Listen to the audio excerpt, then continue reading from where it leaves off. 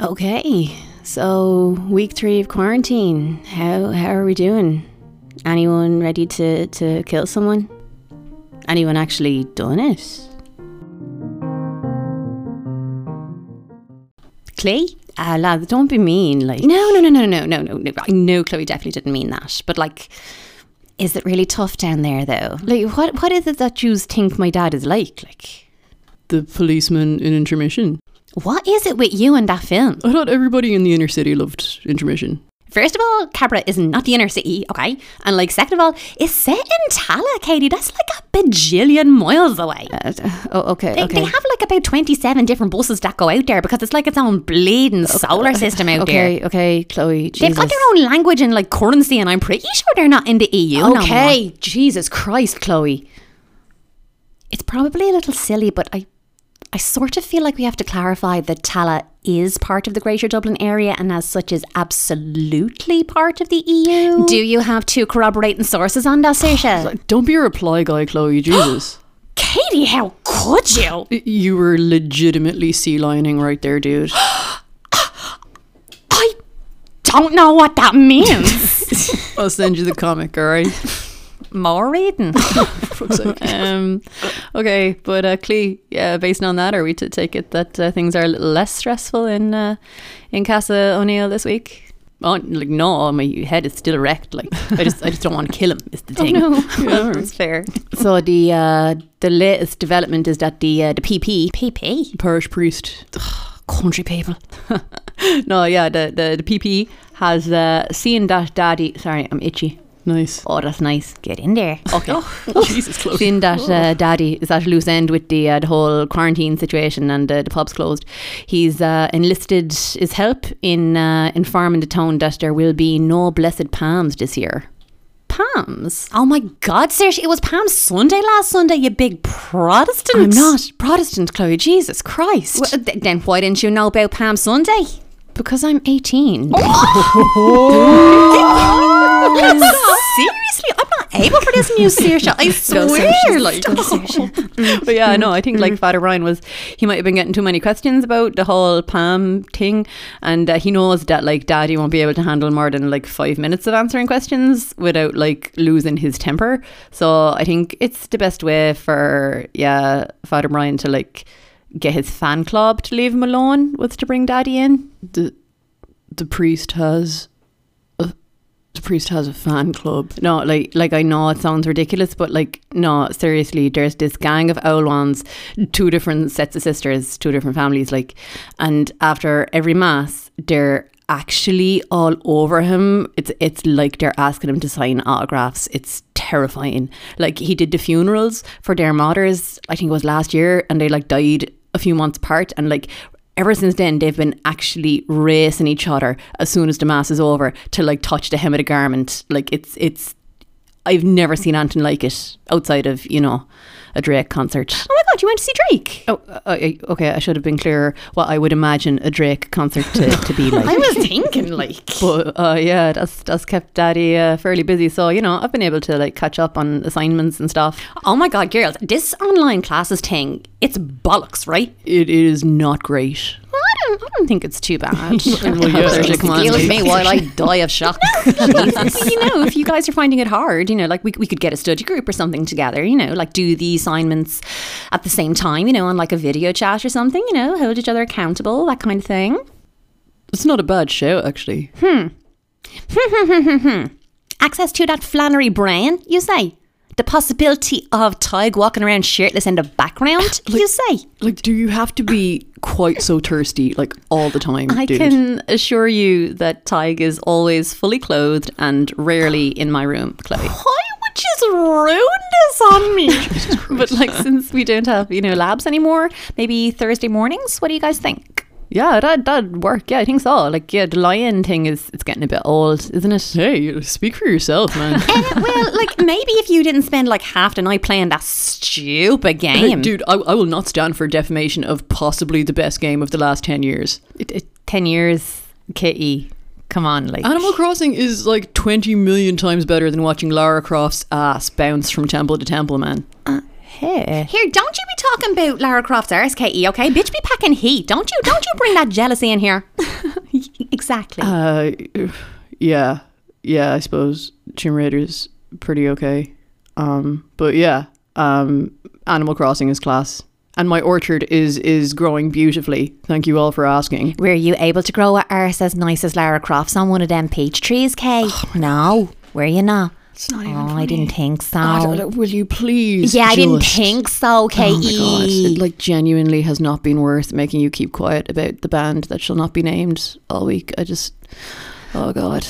Oh, did it not afford you enough time to build that stupid shop that you insisted on needing to build, and that's why I couldn't talk about what I wanted to talk about all week? That stupid shop is what is going to get me as many sky eggs as possible during the Egg Day festivities this week, okay?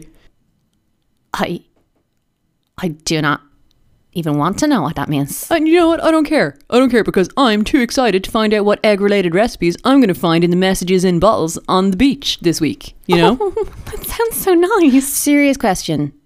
Messages in bottles, message in bottles, messages in bottles, right? Maybe bottles with messages? This is confusing. I genuinely don't understand why we're talking about this. This is not real. It's a video game. It's not real. And BTS are. Like, Katie, I do appreciate that, like, they look like otherworldly angels, you know, and I kind of like that you've seen that finally. But, like, no, they Shinja are real people. Like, Well, first of all, how do you even know that you're, like, pronouncing that right? Real talk, I don't. But, you know, I think that the effort is the main thing. Okay, debatable, but let's move on. Secondly, do you ever think that like throwing random Korean words into conversation is like fetishization or like cultural appropriation, you know? Any other ization type words you want to try in there, Kay? No, I think I'm good. Thanks, Clee. No hassle. why are you like joking when like Katie's actually attacking my character right now? Why would you even say that? It's a genuine question. You're not Korean. So like I can't listen to like Korean music? That's not what I'm saying, and you know it's not what I'm saying. Like posing with your hands over your face is what I'm talking about. Or like calling some guy like, what's that word that you use? Incredibly handsome. No, that's 2 words and it's a Korean word. 대박. 잘생겼어요. Any of them? You really upset me. I know. It's one of my favourite things about myself. No, you mean oppa, don't you? Yes, that is exactly. I can't believe you. Seriously. Like, yeah, that's a word that like Korean people use, but you're like out here in like Cabra using it, spelling it with our alphabet, probably wrong. Here, I know what you're trying to do, okay? And it's not going to work. I'm not going to stop talking about them. Shit. Well, seeing as how we're not exactly able to, you know, persuade each other to do anything right now. Oh, that was nice, Sarah. That was nice. Like before the segue was even over, really? That's how good it was, fam. Seriously. Okay, all right, I'll take it. But yeah, here, let's talk persuasion. Will we start with an L blurb, Clee? Oh, yeah, sure. Okay. Of all Jane Austen's great and delightful novels, as opposed to her undelightful ones, of all Jane Austen's great and delightful novels, Persuasion is widely regarded as the most moving. It is the story of a second chance. Anne Elliot, daughter of the snobbish Sir Walter Elliot, is a woman of quiet charm and deep feelings. When she was 19, she fell in love with and was engaged to a naval officer, the fearless and headstrong Captain Wentworth. But the young man had no fortune, and Anne allowed herself to be persuaded to give him up. Now, 8 years later, Wentworth has returned to the neighbourhood, a rich man and still unwed. Anne's never diminished love is muffled by her pride, and he seems cold and unforgiving. What happens as the two are thrown together in the social world of Bath, and as an eager new suitor appears for Anne, is touchingly and wittily told in a masterpiece that is also one of the most entrancing novels in the English language. Actually, yeah. Why actually? Well, this one This one was sort of different to the other two we've read so far, Sense and Sensibility and Emma. Yeah, for people who didn't listen to those episodes. I see, all right. And why wouldn't someone have listened to them shows? Have you ever listened to a podcast right from the beginning? Well, like... Shut up, Katie. but no, yeah, I agree with Cliona. This one was different. How so? Sorry. No. You go ahead, Cliona. Sorry. Oh my gosh. Okay. No. I was just going to say, like, it sort of felt like there was less of like the characters in it. Like it was more about the story, or like not even about the story, like about the like idea. Kind of the idea being the second chance thing, the idea of someone kind of having been persuaded to do something that they didn't want to do, but then getting a second chance to kind of go back on that or change what had already happened. That's kind of more what was at the center of it than the characters themselves. Yeah, like it was like we didn't have much of like the dialogue that kind of shows up who people are, that we talked about with Sense and Sensibility and Emma in the other episodes, as being something that we really loved. That kind of wasn't here, but what was though was like a lot more focus on like the situation between Anne and Captain Wentworth. So that's hard to say. Anne and Captain Wentworth, and it did end up making the story like way more romantic, I thought. Actually, before we get into all of that, it might actually be good to kind of do some introductions on the characters themselves, and a bit of a retrospective on the situation between Anne and Captain Wentworth. Yeah. Seriously, like it took so long to decide on those damn excerpts. Like we better read all of them, I swear to God. It didn't take that long, Katie. Here, lads, I'm not messing, but like we're dealing with addiction withdrawal here, like more than 20 minutes away from her Switch, and she starts seeing shit on the ceiling. Okay, like how do you know that Animal Crossing is played on the Switch if you don't even like play it or anything? Like what's your game, Chloe? What's going on right now? And also, I thought you said that like people in Cabra weren't all into drugs. What's this, shit on the ceiling nonsense? Where are we getting that from? If everybody's so clean living in where your ends. Okay, I'm going to take it that is your come down talking, because it's not even that was insulting, Katie. It was just crap. And also, I don't like know about drugs. I just listen to Kojak, don't I? Is like the stuff on the ceiling thing not like a Trainspotting reference though? Yes, it is, Cliona. Thank you for noticing, but it is also referenced in Kojak's Absolute Jam, Last Point, off that first album that you have to listen to right now, me boy from Cabra. I mean, come on, you gotta represent up in here. I can be into K-pop and like homegrown Irish hip-hop at the same time. That's all I'm saying, okay, Katie? Like, I genuinely don't think you can, is the thing. Why do you say things that you like insist on like hurting me with? Why do you say these things that are just so hurtful, that are just so cruel, Katie? Why do you do it? Is it weird that like I have a huge crush on Luca Palm's voice? Just his voice. Yeah. No, that makes perfect sense. Anyway, let's move on. This is all very in keeping with the whole Regency novels, Jane Austen thing. I'm sure Kojak is a huge Jane Austen fan. But let's talk a bit about our main cast here, so that we can get the scene set for the old snotfest we're going to have to deal with over Anne's broken heart. But starting off, we've got Sir Walter and his 3 daughters, of whom Anne is the middle child, lady, human. Anyway, we've got a wee introduction for this particular crowd. Saoirse, what do you think? Yeah, sure thing. Oh yeah, I've got it here. Yeah, super. Vanity was the beginning and end of Sir Walter Elliot's character. Vanity of person and of situation. He had been remarkably handsome in his youth, and at 54 was still a very fine man. Few women could think more of their personal appearance than he did, nor could the valet of any new-made lord be more delighted with the place he held in society. He considered the blessing of beauty as inferior only to the blessing of a baronetcy. Baronetcy. He's a baronet, okay? I should have looked up how to pronounce that. And the Sir Walter Elliot who united these gifts was the constant object of his warmest respect and devotion. Sir Walter, like a good father, prided himself on remaining single following his wife's death for his dear daughter's sake. For one daughter, his eldest, he would really have given up anything, which he had not been very much tempted to do.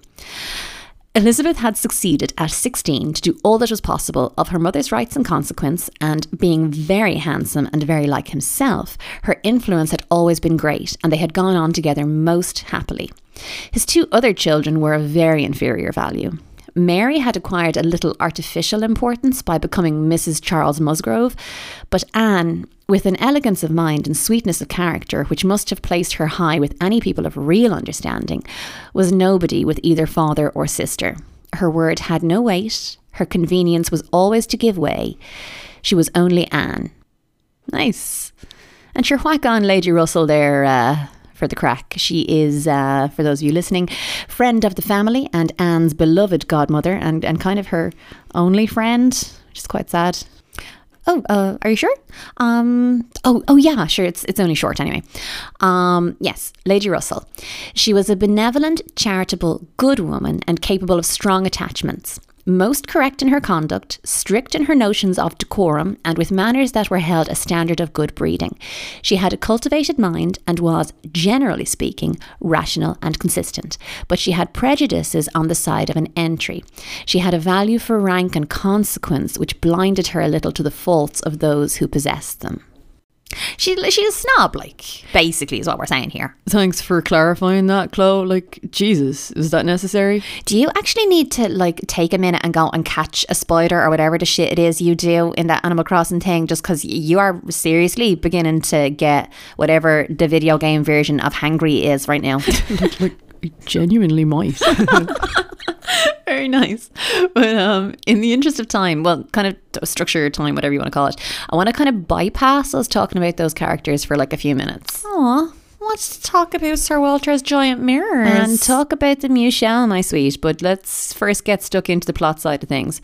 So, right, where we are, we've just introduced the guys. So Sir Walter, he's like spent all his money on, I don't know, hairspray or something. And moisturiser. Please, Saoirse, come on. My main man, Sir Walter, most definitely follows a multi-step routine involving like at least double cleansing, toner, essence, serum, sheet mask, and then like a day-night cream combo, depending on time of day and like the humidity outside.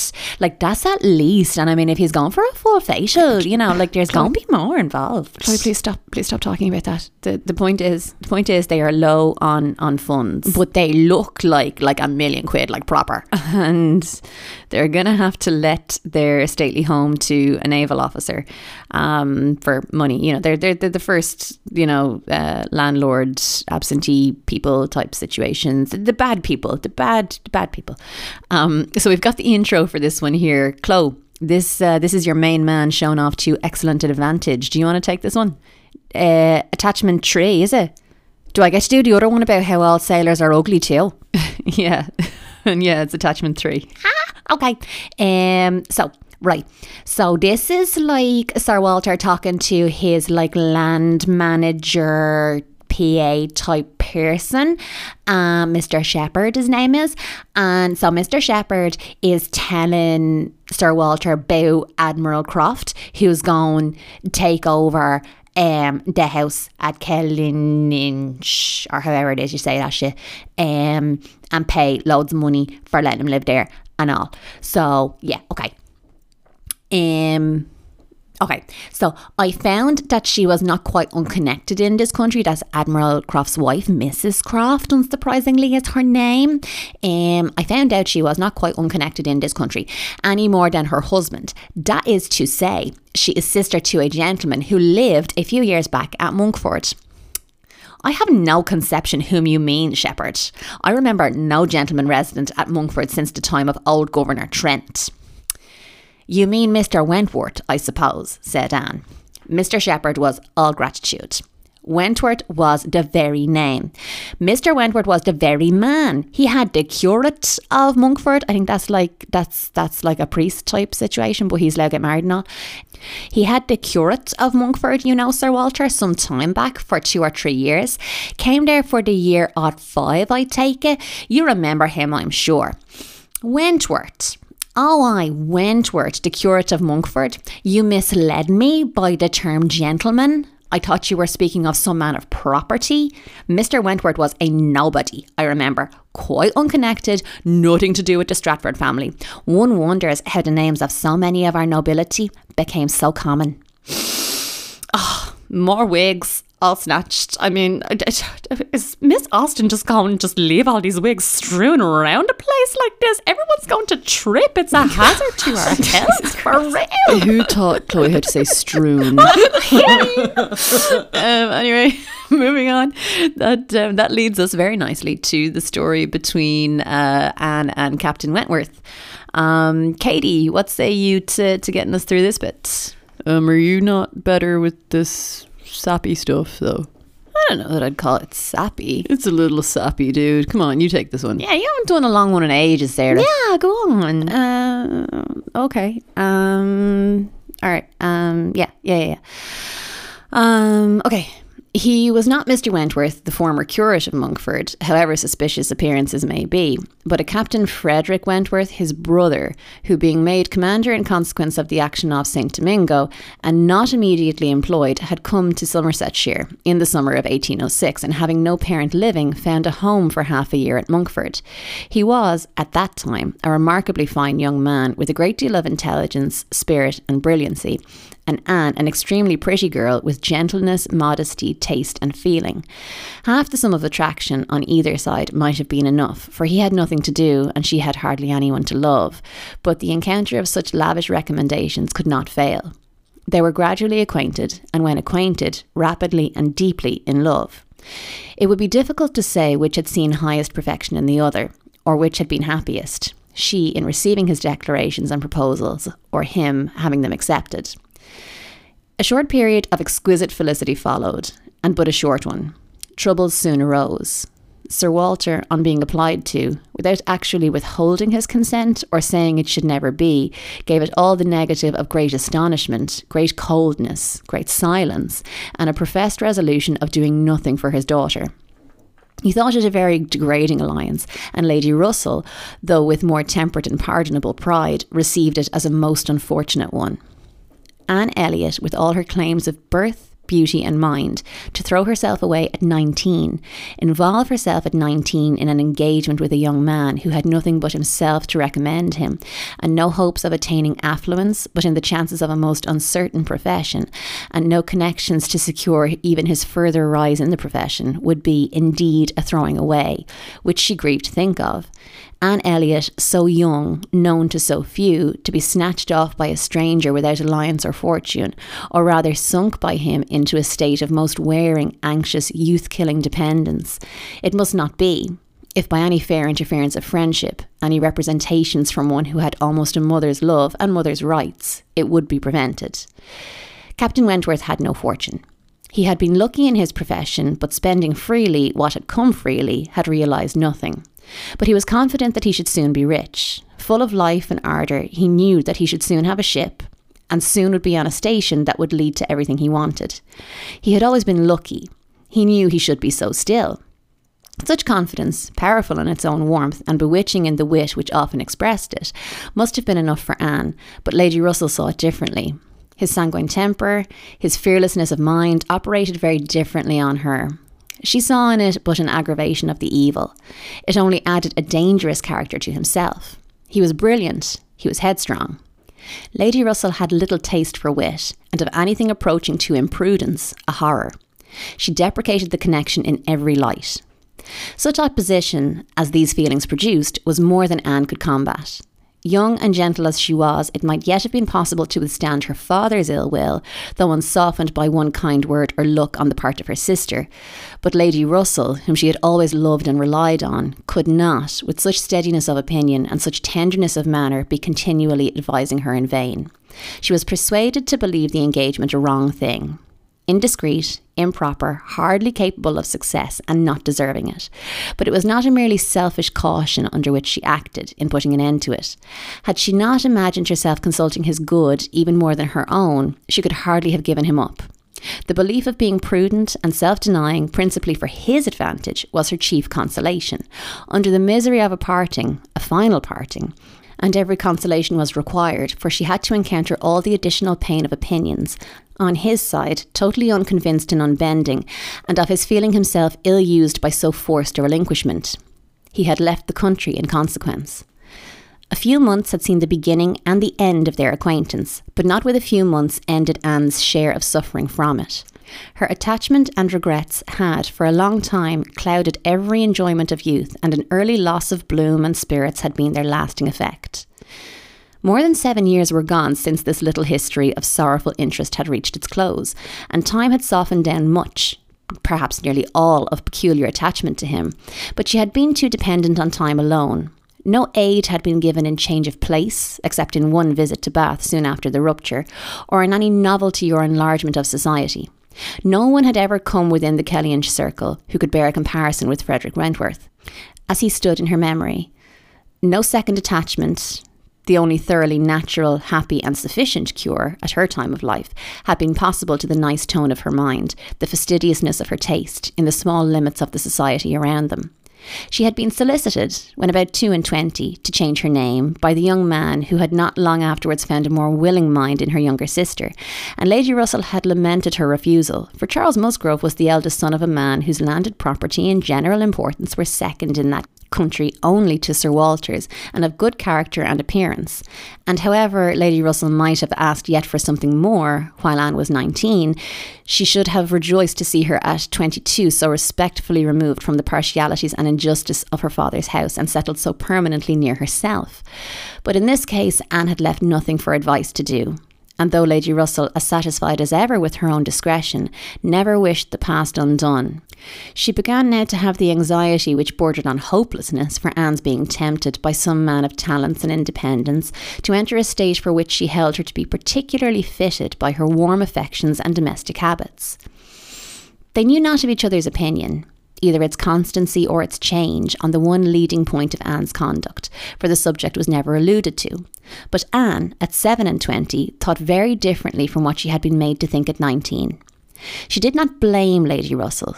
She did not blame herself for having been guided by her. But she felt that any young person in similar circumstances to apply to her for counsel, they would never receive any of such certain immediate wretchedness, such uncertain future good.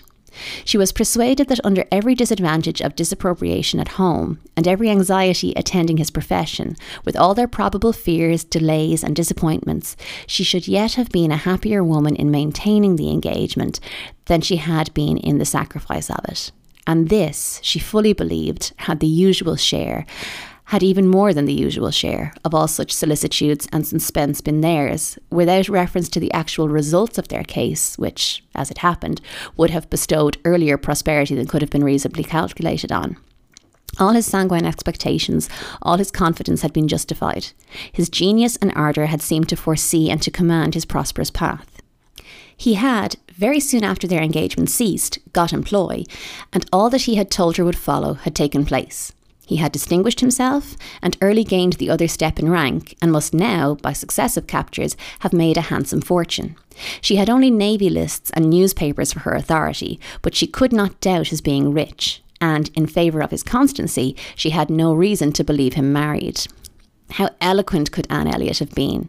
How eloquent at least were her wishes on the side of early warm attachment and a cheerful confidence in futurity, against that over-anxious caution which seems to insult exertion and distrust providence. She had been forced into prudence in her youth. She learned romance as she grew older, the natural sequel of an unnatural beginning.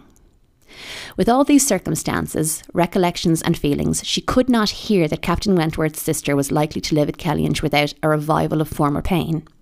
And many a stroll and many a sigh were necessary to dispel the agitation of the idea. She often told herself it was folly before she could harden her nerves sufficiently to feel the continual discussion of the Crofts and their business no evil. She was assisted, however, by that perfect indifference and apparent unconsciousness among the only three of her friends in the secret of the past, which seemed almost to deny any recollection of it. She could do justice to the superiority of Lady Russell's motives in this, over those of her father and Elizabeth.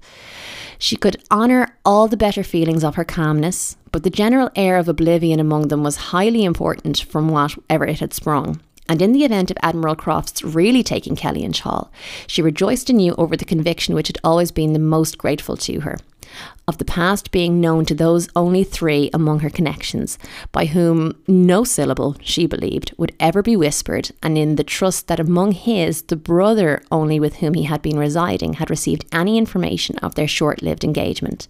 That brother had been long removed from the country, and being a sensible man, and moreover a single man at the time, she had a fond dependence on no human creature's having heard of it from him.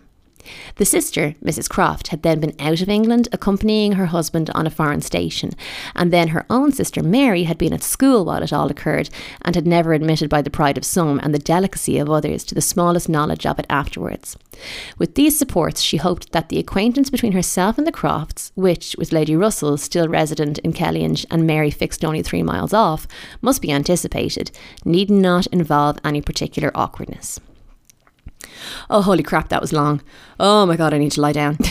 No, seriously though, Sarah, that was class. Nice. Yeah, agreed. No, seriously, that was amazing. It's so sad. Oh my God, it's really hard to know if I prefer like that depth of feeling in there, you know, to the quality of the dialogue in the other books. It really seems like the trade-off. Well, here. Actually, before we get into that, there is one more thing I wanted to share. Ladies and gentlemen, a number of our college advertisers have reached out to us. You're not serious. I thought I told you about this. No. No way. Oh my God. Like, yeah, the guys from Dedoy, they reached out to me. They're doing their own social distancing podcasty type version of their show. Is that not them like stealing our idea? It sounds like they're sort of spurred on by our success, Chloe. Exactly. Thank you, Serge. Appreciate that, fam. I got you, blood. It sounds so incredibly wrong. That's all you're going to say about that? You're not going to give them the whole cultural appropriation speech now? Saoirse knows what she's done wrong, okay? I really do. Well, do you know what? That's enough of that. Let's move on. Let's have a word from our friends at Dedoy, and after that we'll be back with more persuasion. So stay tuned for more Chicklet for Life. So it turns out all you need for a call-in show is a phone line and a mic. So Dedoy is back. Denise Doyle is ready to listen to your socially distanced concerns from within her quarantine compound, also known as the converted attic at home. So sit back, get ready, and... Pete, what are you doing? I have to train. Dude, you've been downstairs scratching your balls and playing Animal Crossing for the last 12 goddamn hours, and now all of a sudden you've got to train. Jesus Christ. What? I need to work on my striking. Jesus. Why? Because I'm nearly perfecting my spinning back kicks. You cannot do a spinning back kick. How would you know? Because you can't. How would you know? Because you can't. How would you know? Man, Peter won't leave me alone. I'm trying to record my show.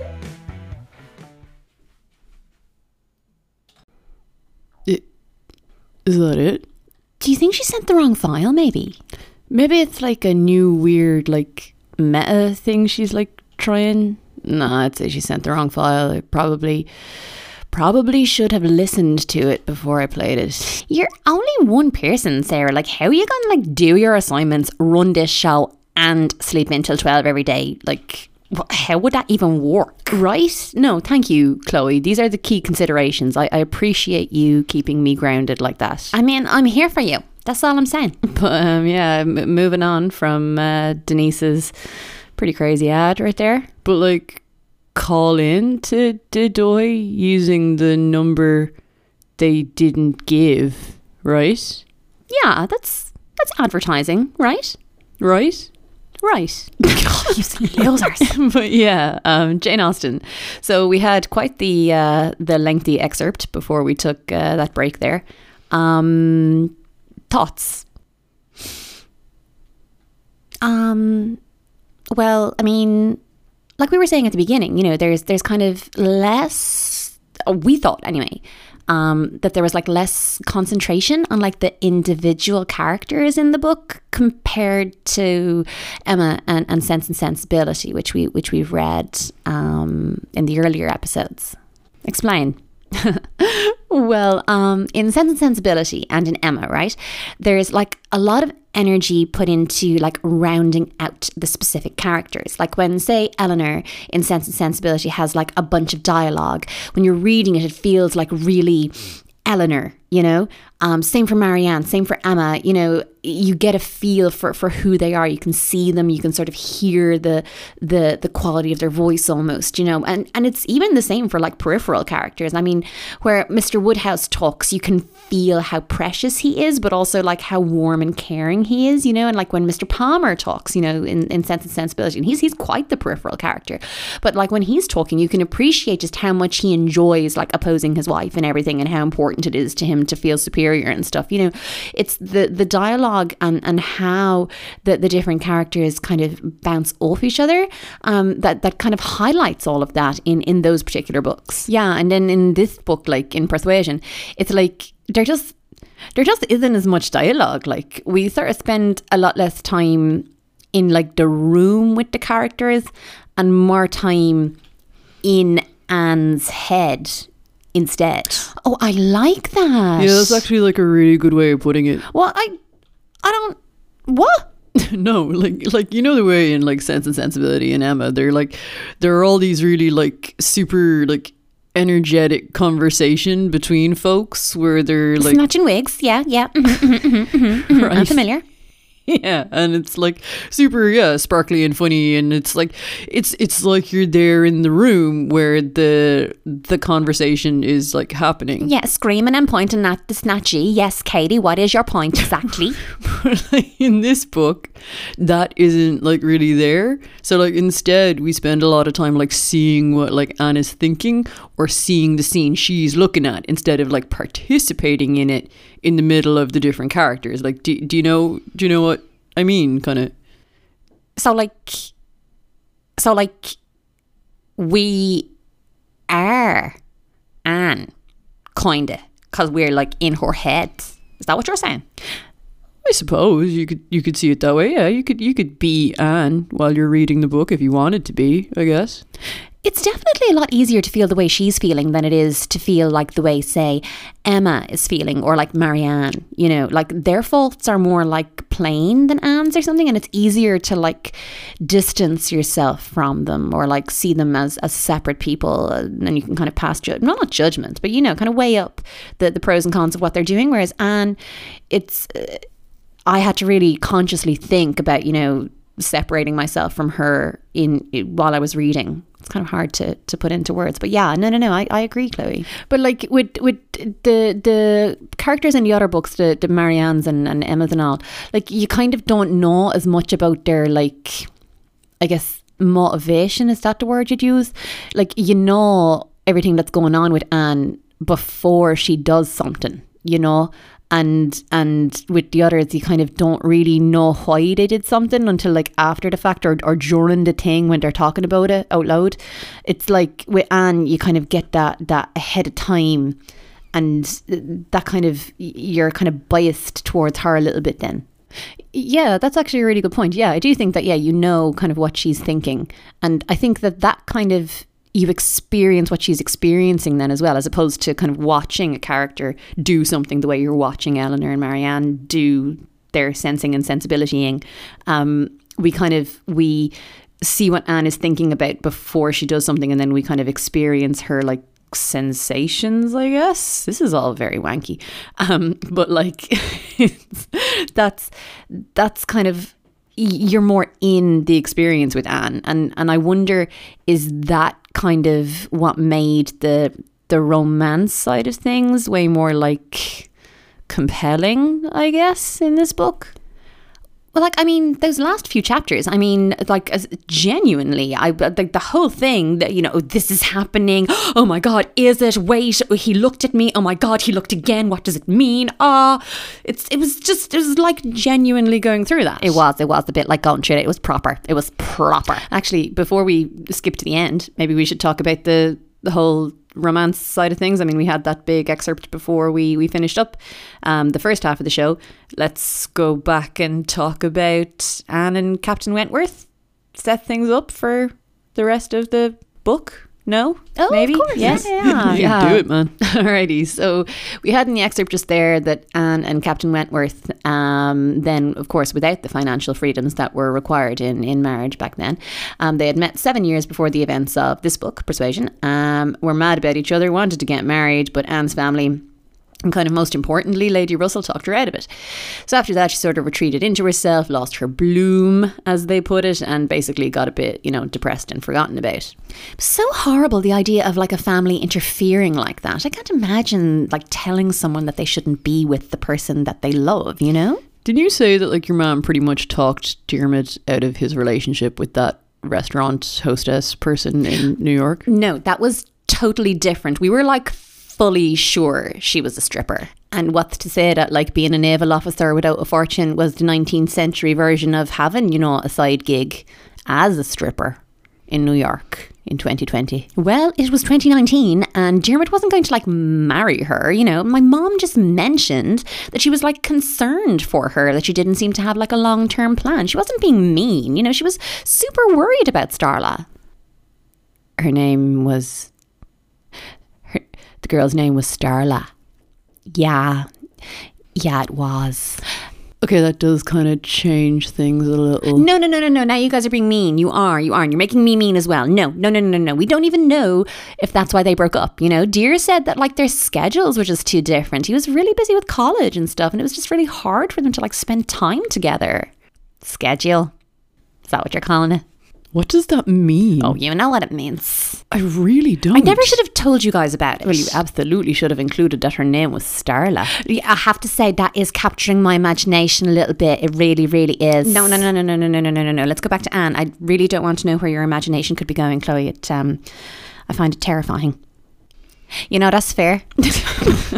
But like, yeah, Anne. I sort of thought she was a bit like submissive, like, and we were talking about this. I think it'd be worth talking about a little. Yeah, we were. Yeah, like she could have told like Lady Russell and stuff to like go do an unpleasant thing to herself. Excellent self-censoring there, Kay. I might have had an aneurysm holding that one in. I'm just saying. Call an ambulance. No, like seriously, Katie, like I know lately we haven't been seeing eye to eye, you know, over my, you know, lifestyle. K-pop is not a lifestyle, Chloe. Being Jesus. an army is a full-time commitment, Katie. Okay, do not talk about things that you don't understand. You got no jams, Jimmy. I do not want to know. I don't want to know. And I shall not tell you because I care, okay? But what I was about to say before I was so rudely interrupted was, yes, I know we haven't been seeing eye to eye lately, Katie, on account of my lifestyle, but I don't know how you managed to hold that in, and you should be very, very proud of yourself. I would have said, you know, that Lady Russell should go. Thanks, man. Thank you. Appreciate it. like I don't mean like necessarily that like Anne should have pushed back that hard just over the whole Captain Wentworth thing. Like yeah, she was only 19 and people were like looking out for her, but throughout the book, like the main thing she's praised for is like being super forbearing and like following instruction well. Like when her family moved to Bath after letting the house and stuff, she like goes to stay with her sister Mary for a while, and basically like she just endures Mary being a total bitch and like the worst kind of idiot for like weeks and weeks. Yeah. And then when they go to the seaside. Seaside. Yeah, you're all hilarious. Oh my God. But yes, when they go to the seaside, someone falls ill. Oh, very good. Yes, saving that one. But yeah, with this illness thing, everyone sort of looks to Anne instinctively. Like there's like no issue at all with her like being the person to look after everything. Like, you know, she doesn't have her own life or things she might want to do. She's just, totally happy with like looking after everyone else. Everyone just assumes that that's the case. Yeah, but like doesn't like Anne kind of like that? Like her temperament is like that she doesn't mind looking after people. Yeah, I was going to say the same thing. Like we have a quick excerpt here where Captain Wentworth, who's part of the friend group now, just to, you know, mess with Anne. Seriously though, like why does that happen? You've got like someone you're mad about, or like you've got like loads of history with or whatever, and then all of a sudden they've like infiltrated your friend group and you have to see them all the time and you're spending bleeding 3 hours getting ready just to go around Tara's house in case they're there. Muscly Dara. Like he wasn't mates with Tara at all, and then suddenly he decides he's into taekwondo as well. He was a bleeding psycho. Pretty glad you saw the back of him, in fairness, Claw. It's bad news. Oh, I saw the back of him, alright. Why does that sound filthy? Because it is. Oh my god, dude. Anyway, Captain Wentworth, all about Anne just being the good girl to get the situation kind of sorted out with the person that had gotten ill. But then he was also like genuinely slagging her off to somebody else for being so all about other people, which was kind of confusing. Yeah, he kind of... Yeah, he's kind of, negging her. Well, no, he's not, because like he doesn't know that she can hear. So again, this is one of the cases where we're in Anne's head. And like we know he's talking about Anne because we know the history and stuff. But like, and as a result, you know, we feel as hurt as she is. But, you know, he's kind of, I think he's more being stupid than malicious. Do you have that excerpt actually, Sarah? Yeah, here. It is the worst evil of too yielding and indecisive a character that no influence over it can be depended on. You are never sure of a good impression being durable. Everybody may sway it. Let those who would be happy be firm. Here is a nut, said he. There. Believe half of what you see and none of what you hear. Is that what's in that Marvin Gaye song? Why are you make everything so boring? You make everything so boring. Eating into your precious Sir Walter time here, Chloe. Cleena, why aren't you reading your thing? Come on, snap, or whatever the shitty word. What? I'm not going to say nothing else until it's my time to talk. That's my girl. Cleena, what do you think? I don't understand what's happening. None of us do, man. What was the line that you wanted to share? Oh, yeah. The theatre or the rooms were not fashionable enough for the Elliots, whose evening amusements were solely in the elegant stupidity of private parties. That's class. Yeah, I love that, like, elegant stupidity bit. I thought that was amazing. Genuinely. Serge? Oh, yeah. My one's a little longer. Well, it's not. The line is just one line, but the what it's about is someone's character is being called into question, but I won't say who it is because that'll ruin it. But the line is that this person's character, like the Sultaness Scheherazada's head, must live another day. So I didn't know what that meant. I'd never heard of this story. So I looked it up and I thought it was pretty cool. The story is that one day this monarch, so this I beg your pardon, this comes from the 1001 Nights, an old sort of Eastern tome. Just wanted to use the phrase tome in the podcast today. Yes, winning. So it's this story that goes, yes, this particular king found out one day that his first wife was unfaithful to him.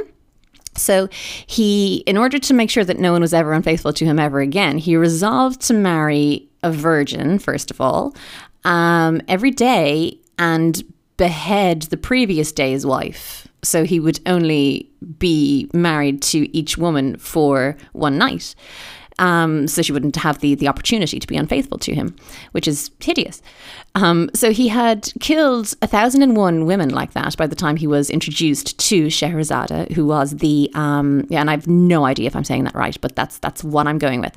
And she was the royal vizier's daughter, so the Jafar situation.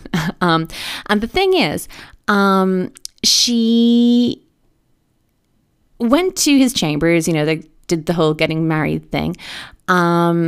So she asked the king when she went to see him, could she say goodnight to her sister? Her sister was very close to her, and she wanted to say goodbye to her. So the king allowed it, brought the sister in, and the sister asked Scheherazade to tell her a story. So the king lay awake and listened as she told this story, and she didn't finish it. She stopped in the middle. So the king asked her to finish, but Scheherazade said that there was no time. Dawn was breaking. The night was over. So the king was like, okay, here, this story is just too good. This is a Desperate Housewives good. And I need to hear the rest of it. So he spared her life for another night, and she kept doing the same thing over and over again. And she was able to keep those stories going for 1,001 nights, 1,000 stories. So at that point, she told the king she had no more tales to tell him. However, by then he had fallen in love with her and refused to kill her. And they lived happily ever after, or whatever you want to say. So that's what that was. I thought that was pretty cool. Oh, you're all a shower of bitches. There, I said it. Okay. Chloe, would you like to regale us with your tales of Sir Walter? Oh my god. I'm so excited. So, right. So, yes, Sir Walter. Gorgeous, amazing Sir Walter, okay? He's trying to rent out the house to someone, and it turns out that it might be somebody from the Navy. Admiral Croft, we met him earlier. So, like, he's horrified. He just can't handle it, okay? So people don't really understand why he's got such like a horror of people who are in like the Navy. So he goes into it in some detail. Let's begin. Here, Anne spoke. The Navy, I think, who have done so much for us, have at least an equal claim with any other set of men for all the comforts and all the privileges which any home can give. Sailors work hard enough for their comforts, we must all allow.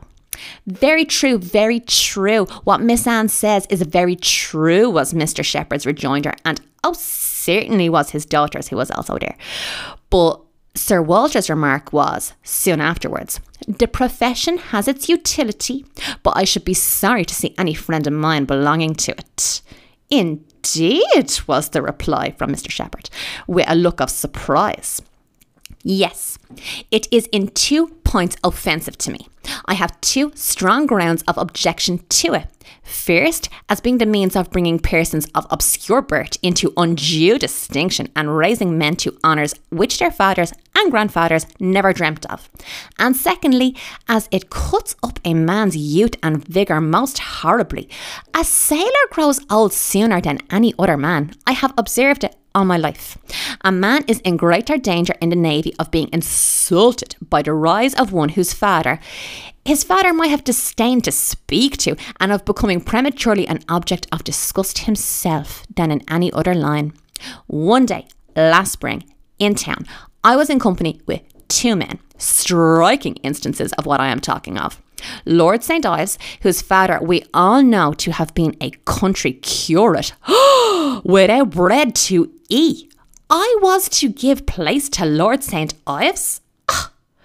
And a certain Admiral Baldwin, the most deplorable looking personage you can imagine, his face the colour of mahogany, rough and rugged to the last degree, all lines and wrinkles, 9 grey hairs of a side, and nothing but a dab of powder at the top. In the name of heaven, who is that old fellow? I said to a friend of mine who was standing near, Sir Basil Morley. Old fellow, cried Sir Basil. It is Admiral Baldwin. What do you take his age to be? 60, said I. Or perhaps 62. 40, replied Sir Basil. 40, and no more. Picture to yourselves my amazement. I shall not easily forget Admiral Baldwin. I never saw quite so wretched an example of what a seafaring life can do, but to a degree I know it is the same with them all. They are all knocked about and exposed to every climate and every weather till they are not fit to be seen. It is a pity they are not knocked on the head all at once before they reach Admiral Baldwin's age. Are Are you done, or is that a dramatic pause? I'm done. You know I'm done. That was childish, Katie. Thanks, Chloe. That was everything I dreamt it would be, and more besides, my friend. I just love him so much. He's such a bitch. It's amazing. Like Him and Mary being like ridiculous was a lot of fun. Yeah, that and Finding Happiness. It was a very satisfying book to read. Seriously. Yeah. It's not often you come across like a character that's not like oh, I'm a victim when they're in that kind of situation. Yeah, I do think I would have liked her to have been a bit more dynamic. But it is beautiful. It is a beautiful book.